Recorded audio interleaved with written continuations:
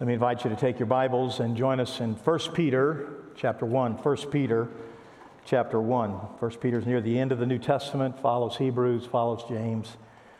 You'll find 1 Peter. We have looked at 1 Peter before. We'll look at it again in the next several weeks. We're going to take larger chunks of 1 Peter.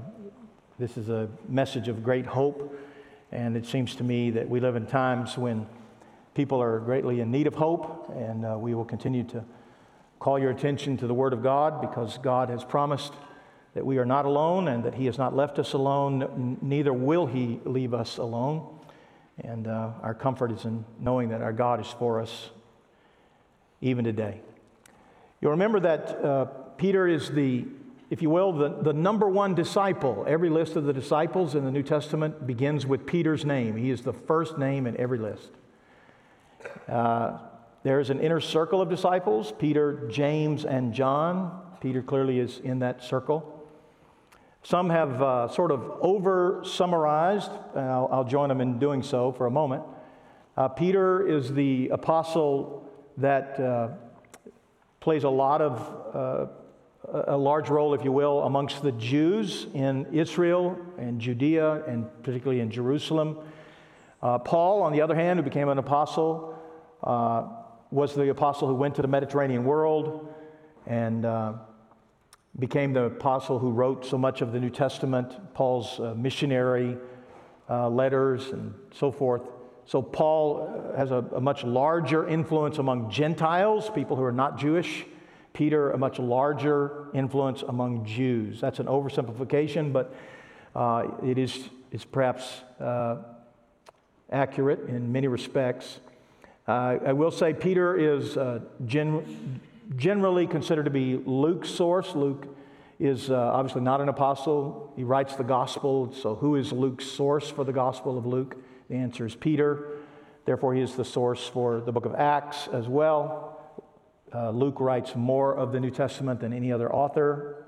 You combine Luke and Acts, you have more verses, more words, more chapters than any other author. So we're thankful for the work of Peter. He writes two letters here, 1st and 2nd Peter. They have different emphases. We'll focus on the first letter. You'll note as we read the first paragraph in a minute that he mentions a number of places that most of us have never gone nor ever will go, though we should. If your schedule permits and you can commandeer a trip to Turkey, I would encourage you to go. Istanbul is the new name for the old city of Constantinople, one of the great cities of Christianity. And all of these regions, these are not towns, but regions that are mentioned here in verse 1 are all regions of ancient Asia Minor, which is today the nation of Turkey. So Pontus, Galatia, Cappadocia, so forth, all regions in Turkey. If you go to Turkey, you can tour these areas, and they're great historical sites for Christianity and so forth. And we encourage you to do that. So that, as backdrop, the further thing you'd want to know is that Peter probably writes after the destruction of Jerusalem. For those of you non-historians in the bunch, you would not know that in AD 70, some 40 years or so after the death, burial, and resurrection of Christ, Jerusalem is destroyed by the Romans. Insurrection and so forth got the best of them, and the Romans said, well, I'll tell you what we're going to do. We're going to put an end to all this. And they came in and ransacked and destroyed everything. You remember Jesus had prophesied the destruction of the temple. And in fact, the temple was destroyed. You go today to Israel, to Jerusalem. You see folks standing by the Wailing Wall, the so-called Western Wall of the Temple Mount. Those are the only stones that were around in the time of Jesus' day. Because in AD 70, the Romans came in and brought great persecution, and the people dispersed. You'll see that word here in verse 1. He's writing to people who have left Jerusalem in the dispersion. What do people do when tragedy comes, when sorrow comes, when persecution comes? They leave. They go for safety, they go for financial reasons, they go for a lot of reasons, but they leave. And where did these people go that Peter's writing to? They went to Turkey. It wasn't called Turkey then. No such nation at that time, but that's where they went. So he writes to them, and they are in the midst of persecution. Turns out the Romans are not only in charge of Jerusalem, which they just destroyed, they're in charge of the folks over there in Asia Minor. So they left the frying pan, jumped in the fire. But in the midst of that, Peter writes to encourage. So we can be encouraged this morning. We're just going to read down through verse 9. Let's read. Peter, an apostle of Jesus Christ, to those who are elect exiles of the dispersion in Pontus, Galatia, Cappadocia, Asia, and Bithynia, according to the foreknowledge of God the Father and the sanctification of the Spirit, for obedience to Jesus Christ and for sprinkling with His blood. May grace and peace be multiplied to you. Blessed be the God and Father of our Lord Jesus Christ. According to His great mercy, He has caused us to be born again to a living hope through the resurrection of Jesus Christ from the dead, to an inheritance that is imperishable, undefiled, and unfading, kept in heaven for you, who by God's power are being guarded through faith for a salvation ready to be revealed in the last time. In this you rejoice, though now for a little while, if necessary, you have been grieved by various trials, so that the tested genuineness of your faith, more precious than gold that perishes, though it is tested by fire, may be found to result in praise and glory and honor at the revelation of Jesus Christ. Though you have not seen Him, you love Him. And though you do not now see Him, you believe in Him and rejoice with joy that is inexpressible and filled with glory, obtaining the outcome of your faith, the salvation of your souls. Just want to highlight three things in these two paragraphs. Hope you'll keep your Bibles open as we consider them. Notice in verses 1 and 2, the apostle mentions the earthly status or life that we live is under the great shepherding love of God. Your earthly life is under the great shepherding love of God. Now, don't mistake that as the fact that God loves you and that He's shepherding you, that God affirms everything we do. You know, I'm always amazed that people say, God loves me, therefore I sort of have carte blanche. God loves me, I can do what I want, when I want, with whomever I want. Really? I don't know what Bible you're reading, but that's not true. That's not true of any relationship. I know that you love me, so therefore you don't care what I do. It seems to me all my life it's kind of been the reverse. I know that you love me, so you really care what I do, how I live my life. So he's not suggesting that somehow that we have this blank check and can go live our lives any old way. He is saying, however, that as we do live our lives, trying to live righteously, trying to live faithfully, yet broken, because we're broken, we make mistakes. Some of our mistakes are colossal. Because we live in a world with other people who are broken and they make mistakes, and some of those mistakes hurt us, and some of those mistakes are colossal. Because we live in a world that's not getting better. The notion that somehow, it's all spiraling into something that's just really going to be beautiful is just not a biblical picture whatsoever. In fact, we find the Bible predicts that there will be trials, there will be sorrows, there will be brokenness, there will be heartache, there will be sin, there will be all kinds of difficulties in this life. But take heart, Jesus said, because I have overcome all that. Well, sometimes it doesn't feel that way. If you're in the thick of it, you're in the middle of trials, you're in the middle of difficulty in some way, it doesn't feel like Jesus has overcome your stuff, your problem. Well, can you imagine these folks that Peter's writing to? They are Jewish people who, as a result of the Roman persecution in Israel, have fled. So they're not in their home country. They're not in their hometown. They had to leave their possessions. So if they had a house, it's gone, it's lost. If they had transportation, maybe that's lost, maybe it's not. If they had possessions, they had to leave half of those, dare I say, virtually all of those behind. And they've ended up in a foreign country. They don't speak the same language, they don't have the same culture, they don't have the same food, we don't have the same advantages, and we're all a bunch of sheltered masses hiding from the Roman authorities who actually run Turkey as well as Israel. Peter writes to them and says, to all of you, don't forget you're under the shepherding love of God. Is that an important message for your heart today? I hope so. I bet it is. I bet it's important for you to recognize that you're not alone and that God is at work in your life, even in the circumstances that you would not necessarily choose for yourself or hope for yourself.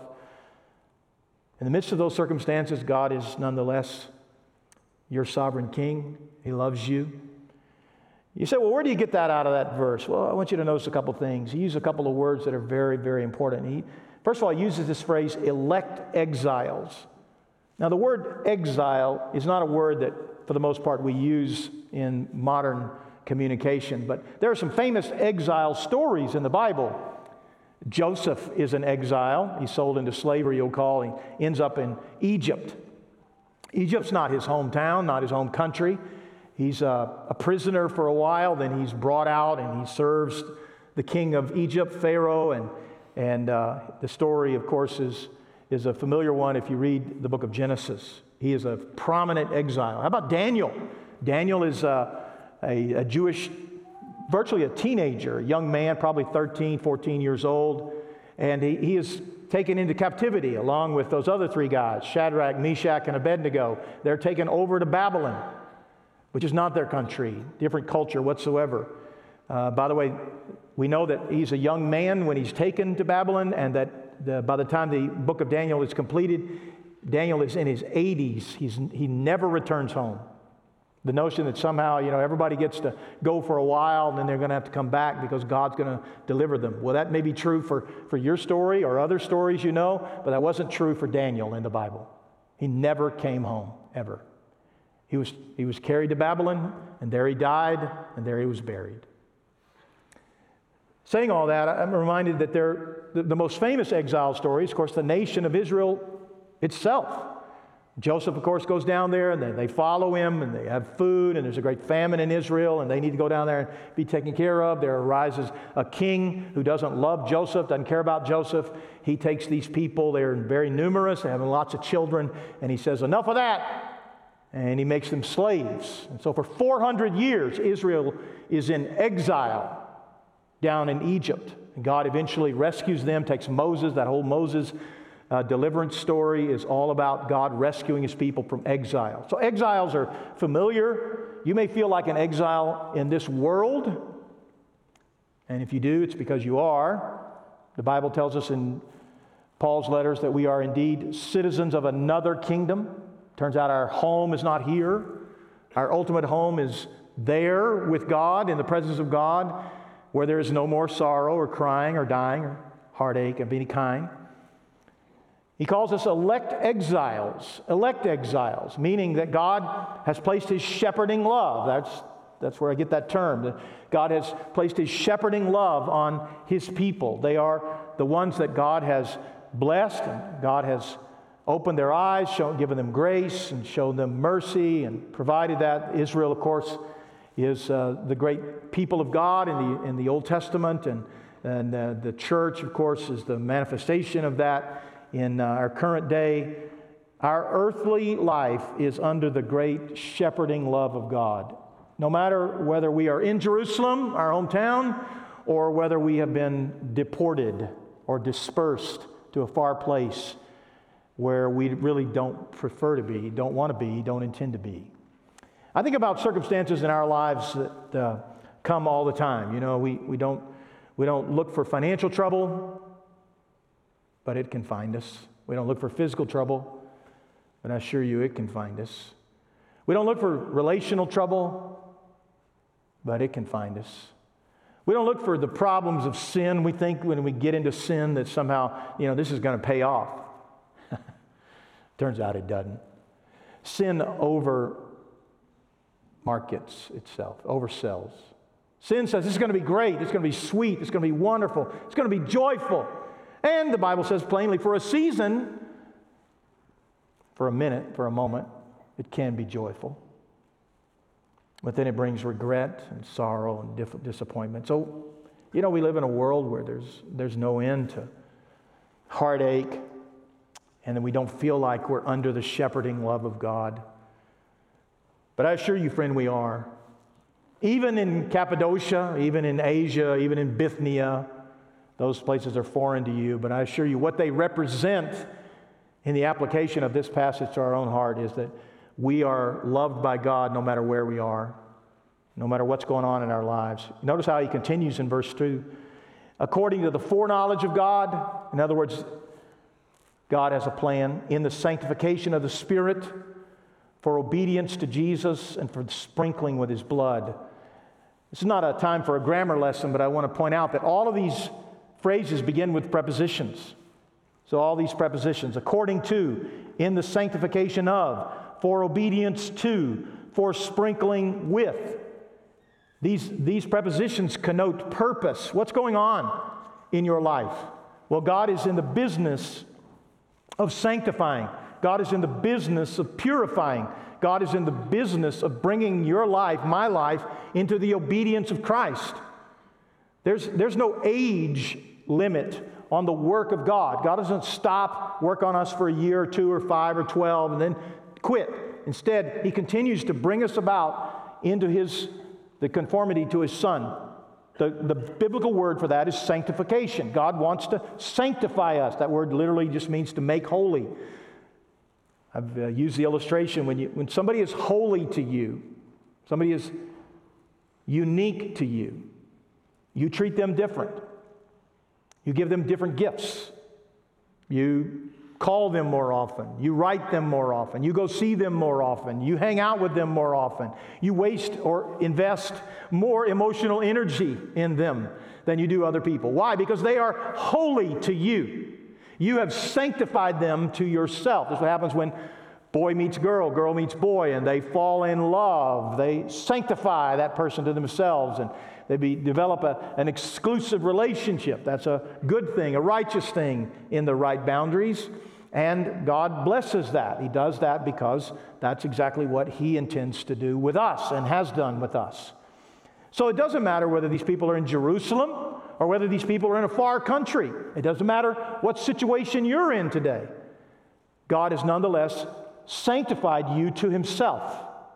And He's at work right now forging in you a conformity to Christ. The Bible uses a lot of imagery to describe the work of God. For instance, pruning. Nobody I know has ever signed up. Yeah, cut me. Prune me. Wound me for a minute so that I can produce more fruit. Nobody signs up for that, but everybody gets that. Everybody gets that because the gardener knows better than the bush. The bush will grow wild. The gardener says, nope. The Bible uses another analogy, fire. You turn the fire up. He uses that analogy here as regards gold. Verse 7, more precious than gold that perishes, though it's tested by fire. What do you do with gold to make it more pure? You heat it up, the impurities are separated off, and that's you're left with better or more pure gold, more valuable gold, more gold that's gold instead of gold plus, whatever that is. Gold plus is worth less than gold. What does God do? He turns up the fire on our lives. We wish He wouldn't because fire burns and it hurts and we don't enjoy that. Can you imagine these folks? Yeah, I feel it. I used to live over there and now I live here. I used to have a lot, now I have a little, or maybe nothing at all. Maybe my life is not how I planned it. A lot of disappointment in God these days. As a pastor, I talk to a lot of folks managing their disappointment. It's a real thing. I have a dream, I have a plan, I have a goal, I have an ambition. By this time, I want to have, I need to have, I expect to have, I hope to have. Don't have it. Look around. Your friend has it. Why don't you have it? We're envious, we're jealous, we're covetous. None of those things are, by the way, attractive. None of those things are righteous. We get disappointed with God. We hoped God would allow us to experience this or to have that and so forth, and God doesn't for whatever reason. We get disappointed with God. Can you imagine these folks that Peter's writing to? You think they're somewhat disappointed with God? Yeah. Real people. Real people struggle. Maybe you're struggling here today. Maybe you need to realize that your earthly life is under the great shepherding love of God. It turns out, even in the midst of your disappointment, God is shepherding. you. God is not taking his hand off of you. God is not turned away. God's not angry. Turns out God knows me, you, knows our difficulty, knows our tendencies. And he's going to continue to labor with us in the sanctification of the Spirit for obedience to Jesus, for sprinkling with his blood, to make us Christian. Turns out God really cares that we are Christian and that we act like Christians. And he'll do whatever's necessary to see that that objective is accomplished. And by the way, that's what you would do too. If you have a child, you would give anything, you would do anything in your power to help them be successful. And whatever image you're trying to help them be successful. The problem is twofold there. Number one, earthly parents don't have all power. And secondly, you don't have all wisdom as to know what's best for your child. You think what's best for your child falls into these categories, and it turns out what's best for your child may fall into these categories. As smart as I am, I'm not that smart, and neither are you. So our earthly life is under the great shepherding love of God. He is telling us that plainly in these first verses. There's a second thing. In verse 3, it's not only our earthly life, but it's our eternal life. And here he wants us to see that it's the result of the great redemptive work of God. That it's not just his shepherding love that's in play, but it's also his work as a result of that. God loves and he shows it. God loves and he does something. In fact, he does multiple things. And you'll see them here. In verse 3, the root of God's work is in his mercy. Look at this. Blessed be the God and Father of our Lord Christ, according to his great mercy. God has acted according to his mercy. None of us deserve the care of God. None of us deserve his love, his mercy, his kindness, his faithfulness, his provision. All of us deserve far less. God has been unfair to all of us to our advantage. We have deserved far less than what we've gotten, and yet God continues to pour it on. He gives us life, he gives us health, he gives us relationships, he gives us opportunity again and again and again and again. And why does God do this? Because God is merciful.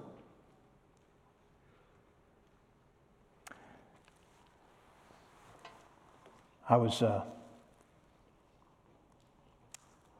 kidding with, or I was in the middle of a conversation recently in a restaurant, and we were talking about how the world was, in trouble and how culture was taking a beating and so forth. And the whole question of Sodom and Gomorrah came up, or the mercy of God, or so forth. And I'm always reminded of this when that conversation comes up, always. In that passage where God destroys Sodom and Gomorrah, Abraham's praying for the people and says, if there are 50 righteous people, then there are 45 righteous people. There's 40 righteous people. And he just keeps coming down. Eventually, he comes down to 10. And he says, God, if there's 10 righteous people, will you spare Sodom and Gomorrah? And God says, yes, I will. It turns out there were only 8. But will you spare Sodom and Gomorrah? Yes, for 10. And when people make these comments, the world is so bad and God's just going to destroy, America or destroy the world and so forth and so on. This particular week, we were in a restaurant and I said, well, what's silly about that comment in this context? There are more than 10 righteous people in this restaurant. And you look around the room, there are more than 10 righteous people in this room. What is God doing in our world? I don't have any idea what the every brushstroke God is doing, but I know the general theme of what God is doing. He is securing for himself a people who love him. And he does that by pouring on mercy. God gives grace to draw me to Him. Think about the people in your life. Who are you attracted to? You're attracted to the people who are kind to you, who are generous to you, who are faithful to you. You're attracted to people who are good people. And you're not attracted to people who are bad people, who are rude people, who are outlandish people, who are ugly people, vulgar people, dirty people. Dirty not physically, but dirty morally. You're not attracted to these people. Why you're not? Because these people don't offer you that which is beautiful, that which is wonderful, that which is edifying. They don't add to your life. They suck the life out of your life because there's brokenness and heartache and so forth brought on by ugly, ugly choices. What is God doing in our lives? God's pouring on the good. God is kind. He's generous. He's faithful. He makes covenant and keeps covenant. He actually keeps His word. He does what He says. Why? So that He might draw you to Him. That you might find Him beautiful. That you might find Him appealing. Turns out He is. God's not doing any of this so He drives you away. He's doing this to woo you to Himself according to His mercy. It roots in His mercy. His redemption work is based in His mercy. And the work or the goal of it, again in verse 3, is our new birth, that God would bring us to salvation. And that results in a living hope. Living hope. Interesting how Peter uses that phrase living. He's going to use it again and again and again in this letter.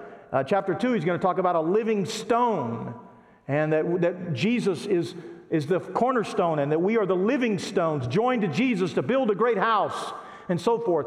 In fact, he uses that word living 8 different times in 8 different contexts in 1 Peter alone. Peter loves that phrase, living, and he attaches it here to hope. We have a living hope, not a dead hope, which is not hope at all. Hope, hope is powerful in our lives. You may wonder sometimes, why do people do terrible things? Why do people murder? Why do people engage in terrible things? Well, a part of the recipe of their own lives is the loss of hope, I assure you. You lose hope, then that's a doorway to all kinds of evil. That's why so many strategies that the world offers don't really provide hope. That's why as Christian people, we ought to hang on hope. We ought to cling to hope, and we ought to celebrate hope, and we ought to wave the banner. Come to Jesus because He's the one who gives hope. You're in the midst of junk. You're in the midst of sorrow. You're in the midst of pain. You're in the midst of heartache. You're in the midst of disappointment. You're in the midst of sin. Come to Jesus. He can forgive you, make you clean. You don't have to wear that guilt. You are guilty, but you don't have to wear it. You don't have to carry around a bunch of shame. That's not the way of God. God forgives. He restores. God gives forgiveness. God gives restoration. God gives hope. God makes us what we were not. He causes us to be born again. He gives us an inheritance. Verse 4, think of that again. The prodigal. The prodigal leaves in Luke 15. Comes back. Kill the fatted calf. No, I'm not worthy of that. Got nothing to do with you, buddy.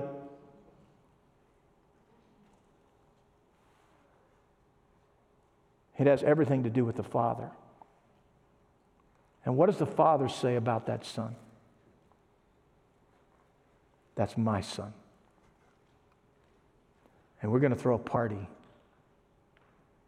because my son was lost.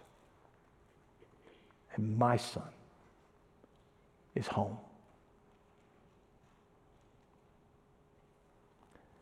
God gives an inheritance. He gives an inheritance that none of us can earn. He describes it with very, very vivid language. Verse 4, imperishable, undefiled, unfading. Imperishable, we know what that is. It's indestructible. It's not going to wear out. It's not going to diminish in any way. But the word translated here, undefiled, that means It means stained or not capable of being stained. Maybe you have some fabric, a shirt, a blouse, pants. Maybe you have a carpet at home, a rug. Maybe you have a bedspread or something. You got stained. And you look at that and you say, oh, no, it's terrible. It's ugly. It's not worth anything anymore. It's stained. That stain just ruined everything. I remember when our girls were young and they would spit up and they would stain this smocked something that I paid way too much money for. And now that thing is stained. I said, well, let's put that back on. No, it's stained. Stained. Well, we paid a lot of money. Yeah. Live and learn. Next week we go buy another one. Spit up on that one. Stained. Stained is not good. So he says here, what's going on with my inheritance right now? It is not being stained. Hear that. Feel that. My inheritance with God that I don't deserve, that He gives to me based on the work of Christ, is not being stained. When I get there, there's not going to be smudges. There's not going to be nicks and cuts and breaks and cracks. It's going to be whole. It's going to be what God intends. An inheritance that's unstained. Then he goes on, this word unfading. My inheritance is unfading.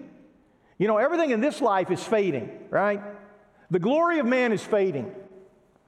Maybe some of you are legends in your own mind. Praise God. There was a moment when we all hit our peak. And for some of us, it was a long time ago. But as long as the mind holds out, we can remember the glory, right? We can remember the glory of being in our peak performance, our peak experience. But the rest of life from that peak is downhill and it's fading away. Life fades away. Everybody fades away. The glory of that moment fades away. You say, well, I need more moments, other moments. Absolutely. They probably won't come in the same way or shape. They'll come differently. But all that to say, we live in a world that's fading away. Because the creatures that God has created, the creation that God has created, even longs for the day when there's no more fading. But our inheritance is not fading. You know what's going on in heaven right now? There's no decay, there's no rot, there's no up and down loss happening in regards to my inheritance or your inheritance if you're a follower of Christ. And he is celebrating that. He's writing to people who are in the midst of trouble, and he said, hold on to your inheritance. Realize what's going on here. You might live in Jerusalem, you might live over there in Turkey. You might have or you might have not. But hold on to your inheritance because nothing's going on with that. You look at this life, and this life is experiencing a punch in the gut on a regular basis in some way. There are difficulties and heartaches, and there are hurts and pains and sorrows. Okay, hold on to your inheritance. Because your inheritance is not being diminished at all. At all. And why is that? Well, there's the great beauty of verse 5. Because it's guarded by the power of God. Who's watching after my inheritance? I recently talked to a man who found out where I was from, and he had some money invested with another guy. And not a member of our church, but he said, you know this guy? I said, yeah, I know the guy. And he said, well, all my money's invested with him. Would you keep an eye on him? I said, look, that's not really my thing. Why don't you pick up the phone and call him? He said, yeah, I guess so. Yeah, okay, good. I'm a preacher. I really don't keep up with that stuff. That's not what I do. I know people, though. And you know what? They're all guarding stuff. And we want them to. We want them to guard our stuff. I want my mechanic to guard my car. I want my insurance company to help me guard my house. I want my wife to help guard my diet. She's doing a poor job. We want people who help guard our stuff because our stuff really matters. And we want God to guard our joy, to guard our future, to guard our life. The good news Peter's saying to these folks, and he's saying to you today, God's on the job. He's guarding you. You don't have any idea what didn't happen to you yesterday.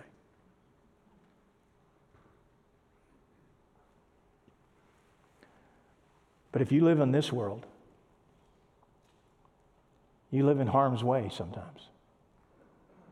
And sometimes it's really, really big. There are a lot of things that could hurt us. But my eternal status, my eternal life, is what really needs to focus. I really need to focus on. That's where Peter is. You notice he gives 2 verses to kind of our earthly setup, and then he moves right into this long, long, long paragraph. Chapter 1, verse 3 till verse 8. He just talks about our eternal status. Because what's really going to give you hope? Is it that you got some money in your pocket? No. Because God's got your future. That's what's really going to give you hope. The living hope is tied to God. We've sort of been sold a bill of goods by the devil. That somehow what really matters is mostly our earthly circumstances. It turns out that's a lie. There's the third thing he says here, verse 7, verse 8, and that is that he encourages that our response would be more valuable than gold, or that our response would be priceless. In the culture of the first century, when Peter wrote this letter, gold would have been the most expensive thing, the most precious metal. And as such, he went to the extreme. What is your salvation worth? What is your future with God worth? What is your inheritance with God worth? It's even worth more than the most expensive thing you could name. In his culture, gold. In our culture, maybe it's something else. But the point, of course, is that God is greater, and the prize that God offers to his people and the response that God then would expect from us would be even more priceless. Notice how he phrases it. So that, there's your purpose clause, verse 7, so that the tested genuineness of your faith, which is more precious than gold that perishes, though it is tested by fire, may be found to result in praise and glory and honor at the revelation of Christ. You have not seen him, yet you love him. And though you do not now see him, you believe in him, and you rejoice with joy that's inexpressible and filled with glory. How many times in your life can you say that you've had so much joy you don't even know how to express it? I would say probably not more than once. And for those of you that insist, okay, not more than twice. In your entire life, you've had an experience of joy that has so much power in your life, you don't even know how to phrase it. And he says that's exactly what we need to think about God, what we need to believe about the work of Christ, what we need to rejoice that God loves us and that he saves us and that he cares for us and that he's ministering to us, even in the midst of dispersion, even in the midst of losing everything, even in the midst of sorrow and difficulty. Praise God, he loves us, and our response is more valuable than gold. It's priceless. Our response is to be full of joy and full of hope and love. We are to look to God with thanksgiving that he loves us. At the end of the day, my circumstance is certainly not the circumstance of Peter's letter recipients. Neither are yours. None of us have been transported to another country. None of us are running for our lives. None of us are going through even a small percentage of the same kind of thing. But there are people here, and there'll be people here next Sunday, and the next Sunday, and the next Sunday, and the next Sunday. And they won't all be the same people. But it really doesn't matter who you are. You're going to experience difficulty. He says here, verse 6, you rejoice now, even though you're grieved by various trials. That word various, in the Old Testament, that's the same word to describe Joseph's coat of many colors. Same word. It's the same word from which we get the English word variegated, multiple colors. Various trials. So some folks have money problems, some folks have relationship problems, some folks have physical problems, some folks have just problems. In the end, problems. You know, if they're problems, they're problems. If they're heartache, they're heartache. If they're sadness, they're sadness. If they're difficulty, If there's brokenness, it's brokenness. And I don't really care what you call it. And I don't care that we don't have a category for it. I just want you to know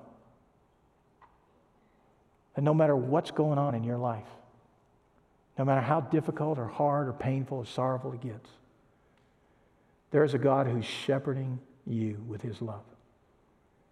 And that he has proven how much he loves you by giving you his only begotten Son. That you through him might acquire an inheritance that's bigger than all of your troubles here. You want to swap that broken down bicycle for a luxury car? Yeah. You want to swap that broken plate, cup, broken anything for something that's 10 times, 20 times, 40 times, 100 times more valuable? Of course you would. Why would you not do that? You would. Well, it turns out as a Christian, that's what I've done. I swapped this broken life for one that's not. And there's an inheritance with my name on it. Not because of me, but because of him. And he's keeping an eye on that inheritance and guarding it. And he's guarding it better than any earthly guard. He's guarding that because he wants, when I come, my joy to be inexpressible. I hope today you have a relationship with Christ and that you love God for what he's doing in your life. Even in the midst of difficulty, even in the midst of exile, whatever is going on, God is greater and our hope is in him. If we can help you today find out more about this Jesus, we certainly want to. Give us that opportunity. Let's pray together. Father, we thank you for the mercies of this day and the opportunity to read your word and think about your word. Recognize, Father, that you're full of life. You give life freely. You give it to sinners. You give it to those who are stubborn, those who are wounded, those who are broken. And so this life, Father, matters more than we can know. And I rejoice in it, that you've given it to me and to so many in this room. Others need this life. We pray today that you might open blind eyes and you would tender hard hearts and you'd make us those who see. Give us grace. We need you, Lord. In Christ's name we pray. Amen.